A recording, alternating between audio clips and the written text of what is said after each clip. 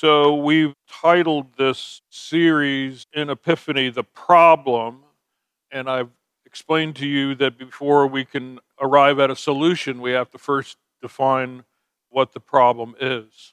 My instinct is to spend a lot of time on the problem. And so I have to push myself for various reasons. We'll be taking a longer look at this subject all the way through Lent, Lord willing.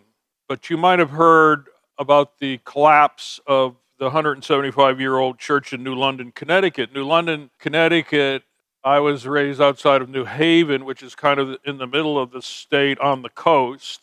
New London was about 40 miles or so further east on the coast. You might have seen a picture of this church. Originally, it was a congregational church, and this harkens back to the founding of the nation. This particular building was built in 1850. It's in downtown New London. How many saw this on the news? I think it is a visual image of the mess that we're in, not only particularly as the American church, the popular church in America, but also, generally speaking, the church worldwide. You might have also seen a few years ago when Notre Dame nearly burnt to the ground, and that iconic picture where the tower, which was constructed out of oak and covered in lead, fell. Now, in both instances, these pictures are not without their stories of redemption. If you followed any of the documentaries on the rebuilding of Notre Dame, even while the place was burning down, there were people that were gathered on the streets in Paris who were praying in that situation. And I guess there was a veritable forest that constructed the roof of Notre Dame. How many know when you get a seasoned piece of oak, it really wants to burn and keep burning and throwing off the heat? So these huge timbers that created the roof system structure of Notre Dame, it was a miracle really that they were able to save the building from total destruction. In the same way, the church that was currently occupied in the church building in New London, Connecticut, there is a theater group close by. This is in downtown New London that has opened up their space for them to have church this morning. But what we do see is that the collapse of this church in New London, the city fathers have decided to tear the rest of the building down because it occupies some very expensive land in downtown New London, and no doubt they've already got plans. There was really no discussion as to whether the church should be rebuilt or not. The rest of it is destined to be razed, if not razed already, R-A-Z-E-D, taken down. So those two pictures come to mind, and they're kind of visual representations of the difficulties that are facing us. And I'm not talking about other people. I include myself. When people ask me what kind of church is this, I tell them we're evangelical, reformed, and Pentecostal with a small p. And then, of course, when you mention that Pentecostal with a small p, it always kind of issues forth a little chuckle out of people. And they're like, well, either they walk away thinking you're crazy, or they say, tell me more. Can you explain that to me, please? What does it mean to be evangelical, reformed, and Pentecostal with a small p? And it takes a long time. Usually they eventually do walk away, even in the midst of my explanation. But I consider myself still an evangelical, and evangelical, that word has been co-opted by the politics of culture in our day to mean something else. But old school evangelicals, if I can put it that way, have a high view of Scripture. They have a high view of Christ. They believe that there is such a thing as a conversion experience, that you must be born again, in the words of Jesus, and that their mission is to take the good news of the gospel and spread it abroad, not only to your neighborhood and your community, to your friends and relatives, but also to the whole world. So I still identify as an evangelical, but that comes with a whole host of problems now. So Randall Balmer, who has written several books, he's actually a religion professor, or his specialty is in the history of religion, I believe. But he says, although both the evidence and the explanations are contested, few Americans would question the assertion that Christianity is facing something of a crisis these days. So I think that we can agree at that. We've talked about that, the rise of the nuns. I heard on the news the other day that the latest Pew survey still is recording about a 28th percentile of people who, when asked what is their religious affiliation, they check the box, nuns. So I think we can agree that for whatever reason, we are facing, I would call it an existential crisis. I mean, if you talk with pure secularists or people who are in the nun category, they will talk openly about a day that's coming in America when there won't be a Christian majority. The vast majority of people, not only in the world but in the United States, believe in God. But whether that God is the God of the Bible or not requires further inquiry. So Baumer goes on to say, he says, explanations vary for the crisis in American Christianity. One camp insists that secularization is the root of the problem, increasingly constricting expressions of faith in the public arena. Christians, in this view, are embattled, their morality held up to ridicule in popular culture, their beliefs brushed aside as superstition, their children subjected to all manners of indoctrination in schools and in the media. And of course, we're familiar with this explanation for why Christianity, quote unquote, is kind of on the ropes in our culture. It's because of them. They are the enemy. Dan Scott posted on Facebook the other day a moderate post. He's got both feet and trying to stand in the middle and keep both sides from killing each other. But someone responded in a comment on his Facebook post, and they simply said, secularism is the enemy. And of course, when you're trying to fire up the troops and turn out a vote, then emotional language is often engaged. I know I do. Sometimes I put my tongue in gear before my brain is even awake. So this is a popular explanation for the crisis that we're in, is that it's somebody else's fault. We're Christians, we're good people. After all, the country is, somebody might go on to say, the country is a Christian nation, and we've always tipped our hat toward Christian principles. But Baumer goes on to say another view agrees that Christianity is on the ropes in American life, but the fault lies with Christians themselves. So this kind of explanation, people would say, well, this is not a Christian nation, although that's a common understanding among a lot of people. But technically, this is not a Christian nation. The First Amendment mandated no religious establishment. Besides, they say the behavior of these so-called Christians, the hatred, the racism, the intolerance, hardly qualifies as godly. He says the demise of Christianity, in this view, is warranted. If Christians cannot learn to behave in a multicultural society, to play well with others, they deserve to diminish in numbers and influence. Now, that's a startling statement, but I think that I'm probably more in the second crowd than I am in the first crowd. I don't think we can blame somebody else for this problem. And that's the point. I think, and we read it together in the gospel text this morning, the words of Jesus himself. Jesus tells us, after he blesses us with the Beatitudes, he tells us, you are the salt of the earth. I'm sure if I was standing there, I'd be looking around like, who's he talking to? He can't be talking to me. You are the salt of the earth. And there's a warning that comes along with that particular metaphor.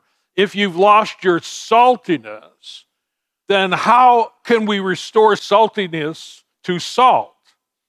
Well, you have to throw it out, and it will be trampled under people's feet.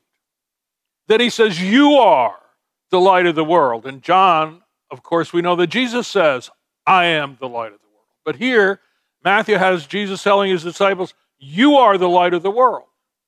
And you don't light a lamp to cover it up so the light can't shine. You don't do that. You want the light to shine in all the house. And so there is a sense in which we are aggrieved. I can tell you there's a visceral sense of that for Christian people in our culture right now, because we have lost to a great degree the influence in our culture and our society, and things aren't going our way. There is a sense in which we are being trampled and snuffed out. But I believe that I don't have anybody to blame but myself.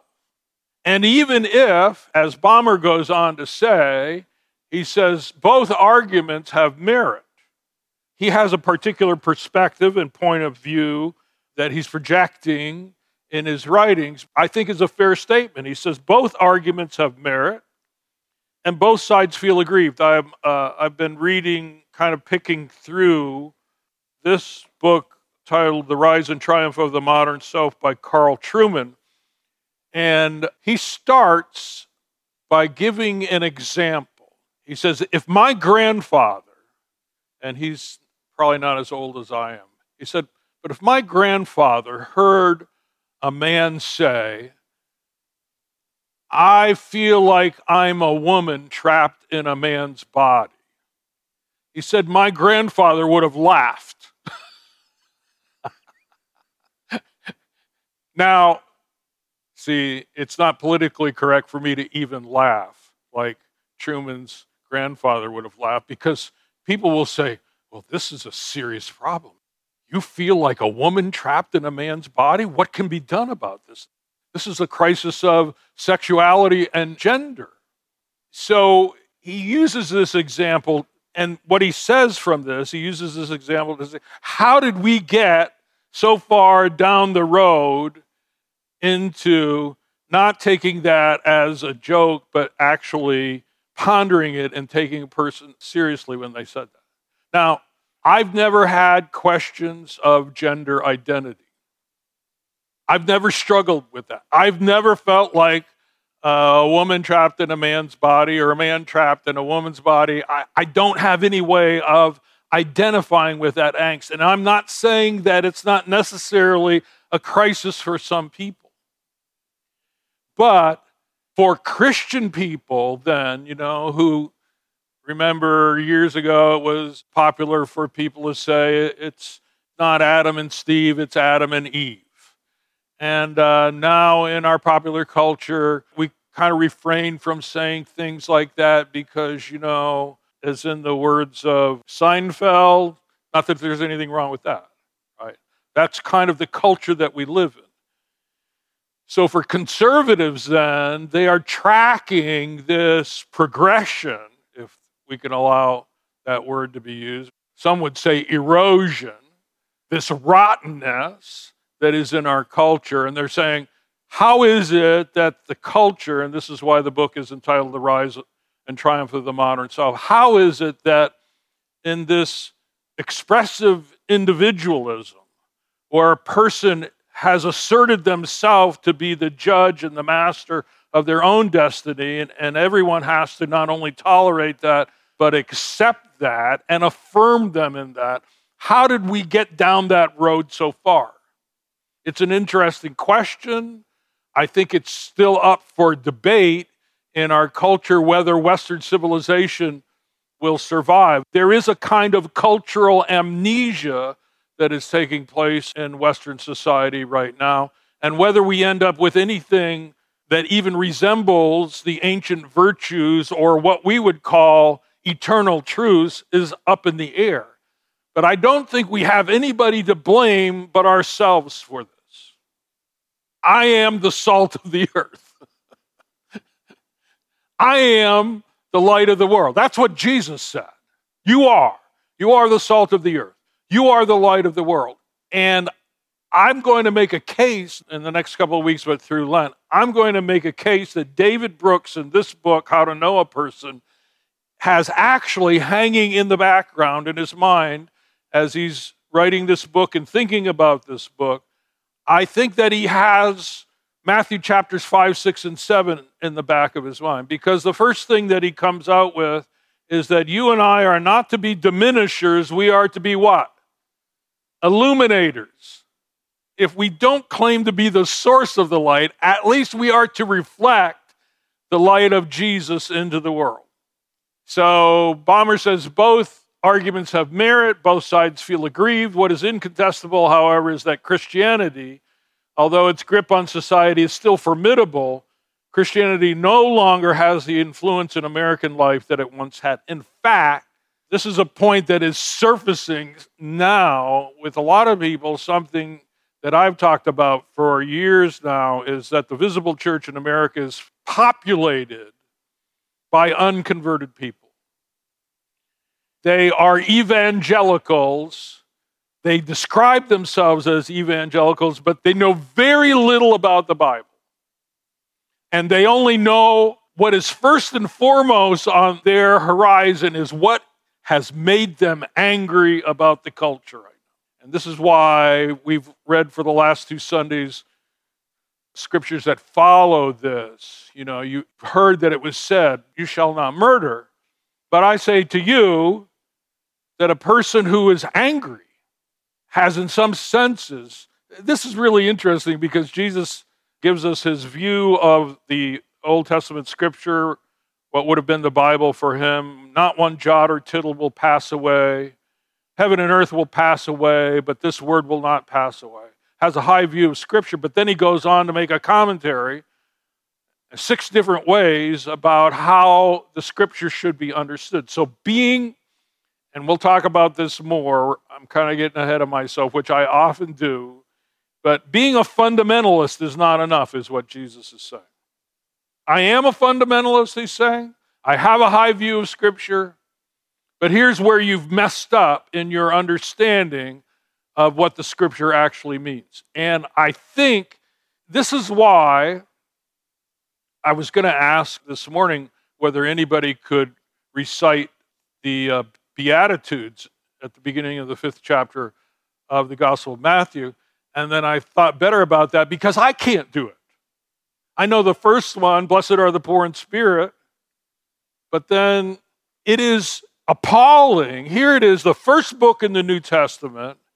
And here in the 5th chapter, we have Jesus' Sermon on the Mount, his own words, his own ethical understanding of how a person should live and conduct their life as a Christian, as a follower of himself. And we are, at least in the popular church in America, we have very little understanding, we have very little preaching about it. And I know the reason why is because when you get to the end of the 7th chapter and Jesus says, love your enemies, ain't nobody got time for that. I have a hard time praying for my enemies. In fact, I don't pray for, I may bring down some curses upon them. It's hard to pray for someone and that person still remain your enemy. Maybe that's part of the solution, right? But this idea, this miles wide, inches deep understanding that we have of the moral, ethical teaching of Jesus. And part of the problem for this is that in dispensationalism, which is so popular in the history of America, in dispensationalism, the dispensationalists taught that Jesus' Sermon on the Mount, Matthew chapters 5, 6, and 7, didn't apply to us living in the church age, that is the kingdom age in the future. And so there were generations of Christians, quote unquote, exposed in church that were told, this doesn't apply to you in your life right now. And I think we've sown to the wind, and now we are reaping a virtual whirlwind. So this is a statement by Alistair McIntyre, who's a Catholic scholar. He's written a groundbreaking book back in 1984 entitled After Virtue. And he said, there seems to be, this is 1984 when he's saying this, there seems to be no rational way of securing moral agreement in our culture. There it is. There it is, right there. We have interminable arguments and discussions about this since he made this statement. And we cannot seem to find any consensus in the matter. You say, whose fault is it? Well, there is a growing wave of secularism in our culture. But I think if we're going to sit at the feet of Jesus, Jesus is going to look at us and say, you know what? You're the salt of the earth. The earth? I can't even influence my neighbor for good. You're the salt of the earth. And by the way, here, let me throw this out at you. The rottenness that you are experiencing around you right now, it's because you've lost your saltiness. We kind of like the saltiness thing. The ancients, for Romans, for example, when they conquered Jerusalem, they plowed the ground with salt. And that was like, for us, arsenic. Or now the big thing is don't drink bottled water. We're all drinking bottled water this morning because there's microplastic in the water. So in the ancient days, when you wanted to make a place uninhabitable, you plowed salt into the earth and no crops could grow. And if you couldn't grow crops, then people couldn't live there. In a lot of ways, our salt, and Jesus himself is saying this, if the salt is no good for, how many know? Oh, for the days of summer when you can slice a tomato. And every time Christy does that, right, the tomatoes are sliced, the cucumbers are sliced, and what else? The sweet peppers are sliced. And before I take one, I ask her, what do I ask her? I say, did you put salt on this? Because if she's put salt on it already and I put more salt on it, guess what? Can we taste that tomato slice together collectively right now? It's just perfect when the ripeness is right and there's just enough salt on it to accentuate the juicy fruit. Go in the name of the Lord, we're all going to lunch. But if you put too much salt on it, what happens? It's inedible. The popular church in America right now, they're just being caustic and toxic in their saltiness right now. And here's my contention. It's not a time for us to coddle one another and soft pedal what we need to do. Let me talk about myself. I need to repent. So my constant prayer has been, thank you, Father, thank you. I wake up in the middle of the night. Sometimes problems overwhelm me. And then that's my mantra. And don't criticize me for saying mantra. I'm not a Buddhist or a Hindu. That's my mantra. Thank you, Father, thank you. Because I'm reminding myself that no matter what the difficulties and pressures are right now, I know that it could always be worse, and it's not worse. So then due from me is a thank you to God. Thank you, Father, thank you. I'm adding to thank you, Father, thank you now. I repent. And I'm sure God is saying, I think God is saying, you need to tell me for what? Not because I don't know what you need to repent of, but you need to rehearse it before. And I haven't got to that yet. I haven't got to the point where I can actually drag all that stuff up and out. Just start with one thing. We're going to hear a lot of things that will cause us to moan and groan in this book, especially the chapter on illumination. But this is the problem that we're in. So some Christians that believe that it's time to get mad as hell and fight back. Some lady, she was asked, it was just a news clip. I actually can't watch a lot of the news. You're probably in that same boat. She was at a Trump rally, and she was asked, do you think that President Trump, that his trouble in the courts right now enhances his votability, or it's going to make less people vote for him? She said, nothing will stop him. So it seems to elude our grasp right now in our nation of trying to understand how is it that we can arrive at some moral structure that will survive. All right, so now we're kind of segueing more into solution now. So David Brooks says on page 15 of this book, How to Know a Person, he says, the purpose of this book, and whenever an author tells you what the purpose of the book, he is giving you a gift.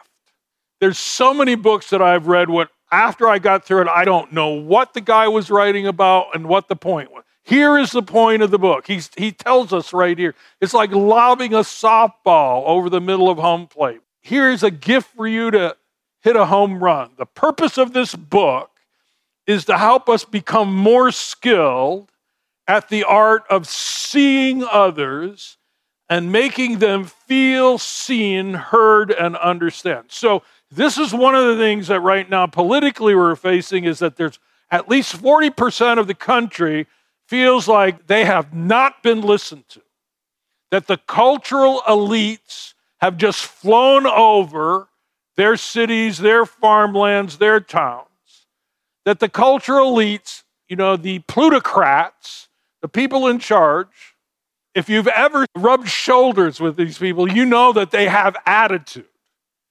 Apparently, if you go to right Ivy League schools, this is one of the things that you get upon the day that you graduate, is you get lots of attitude.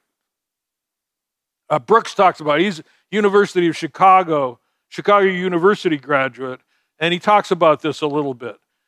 The navel of our nation was Boston, and the Boston Brahmins and their children and grandchildren were the people who were, before FDR showed up, let's put it that way, before FDR showed up, these were the people that were running the country.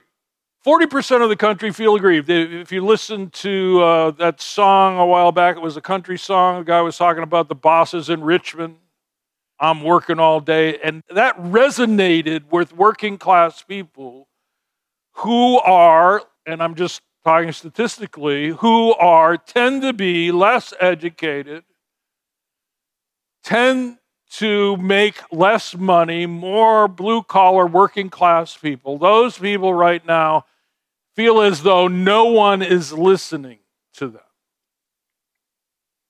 So this is an important statement, because we can, in our dealing with other people, our relationships with other people, how many know you can have a conversation that begins and already, in a few short words, you can put the other person down? Have you ever done it? Reg says he's done it maybe unknowingly. Father, forgive them, for they know not what they do. Even if you're not aware of it, you still need forgiveness, right? But have you ever had a conversation with a person that you've never met before, been introduced to a person, and you took an instant dislike to them? What is going on? And should that impulse then be resisted? Or do we just say, I had someone tell me, I tried to work for them, and they told me in the exit interview, he said, this person, I won't say whether he's a he or she's a she, this person said, well, we're just two different people. We're just two different people. And see, so as long as the culture allows for differences to separate us, but for Christians, you see, we're neither left nor right. We're neither Democrats or we may be those things. We're neither male nor female. We're neither slave nor free. We're neither Jew nor Gentile. What is it? In other words, it's not either or. There is a third way. There is a third tribe. There is a third way of understanding and spreading the good news of the gospel in the world. All right, so he talks about diminishers versus illuminators. He said, being an illuminator, this is page 27, seeing other people in all their fullness doesn't just happen. It's a craft, a set of skills, a way of life. Other cultures have words for this way of being. The Koreans call it nunchi, and I looked that up a couple of weeks ago. I don't know if I'm pronouncing that right or not. The ability to be sensitive to other people's moods and thoughts. The Germans, of course, have a word for it, Herzenbildung, training one's heart to see the full humanity in another. So then he goes on to describe what an illuminator like. Are you ready for some like, oh, I'm not good at this. I'm not good at any of these. Tenderness. This is pages 32 through 36. Tenderness. So the last couple of days, I don't know, I wasn't having a bad day, but it was just one of those days where you're kind of out of sort. My dad told me when I started pastoring, he said, son, if you get into trouble, just come to me. He said, basically all the troubles in pastoring, there's about 12 cubby holes or little boxes, and you take that problem, you put it in that box. And so the last couple of days, it wasn't that I was having a bad day. It was just like nothing seemed to fit. Like sorting your mail. It didn't seem like I could find a category. And so you spend a lot of time trying to sort your mail or your life out, and all you got is a bunch of mail on the floor, and most of it is ads, stuff you're going to throw away anyways. And so Christy kind of picks up on this, and so she comes home through the door and she says, "Here, let me give you a hug." Now, I can count on one hand the times that she has said that to me in my life. I'm not saying that she's not tender, but I'm just saying it was unusual. So I let her give me a hug. I said, okay, I'll let you give me a hug. And so she's hugging me, and I'm saying, and she's, how some people are, like they just go in for a quick hug, and then they back away, like, let's see what will happen, whether they'll blow up or not. And so she goes in for a hug, and she's hugging me. How can you get uncomfortable with your own wife because she's hugging you for too long? I don't know how that happens, but it happened. And so she's hugging me, and she's speaking words of encouragement to me. She's saying, "You're such a wonderful person, and I love you so much." And I'm kind of making this up right now. You know what I said to her? I said, "Christy, this isn't working. These are not natural tendencies." Now, I will say this. I talked to Sister Hardwick once. Southern families are all very lovey-dovey. Have you ever been in a family where they're all huggers? It's not like, "Hi, how you doing?" It's like, "Oh, here, come." It's Adrian. "Here, let me give you a hug," right? And you can't get away from them. They give you a bear hug. I talked to Sister Hardwick. I said, well, she asked me about my parents, and I said, well, I haven't talked to them in a while. You haven't talked to your mama and daddy in a while? I said, well, our family's a little bit different from yours. We're just not that huggable kind of people. Well, I don't know what I'd do if I couldn't give my boys a hug. And I was like, yeah, I hear you. Some families are like that, but typically the tenderness that he's talking about, a deep emotional concern about another being. Receptivity, opening yourself up to the experience of another. We would sometimes hear that in our culture as, before you criticize a man, walk a mile in their shoes, right? But there's a lot of people in personal relationships right now. We're just writing people off on the basis of what our first impression might be. Active curiosity. He quotes a person who said, "I wanted to know what it was like to be everybody."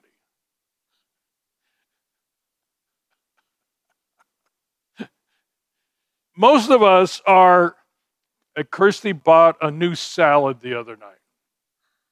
I don't know what it was. It was some kind of Mexican salsa salad. Have you heard about these? And it was pretty bad. I'm open for new experiences, but it was pretty bad. And you know what? I heard myself saying to her, "Christy, we're 70 years old. Let's just buy the salad that we know that we like and not experiment with new salads now." But you know what that does? You might miss out on some. You might eat some salad that's not your favorite, but you might miss out on something.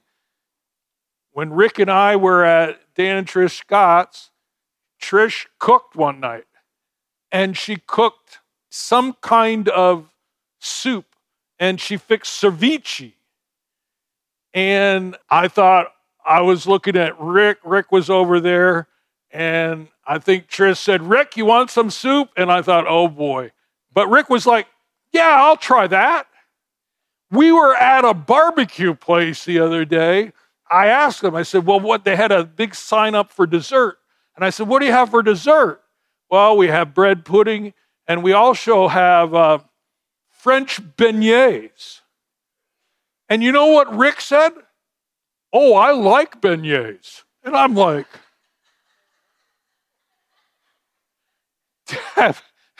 have you got a Julia Child cookbook in your closet somewhere? Rick, you like French beignets? Oh, yeah, I like apple beignets. You know, when we went to Houdat with the kids would always order. And so I was like, well, I'm up for that too. And so we had French beignets. But see, active curiosity.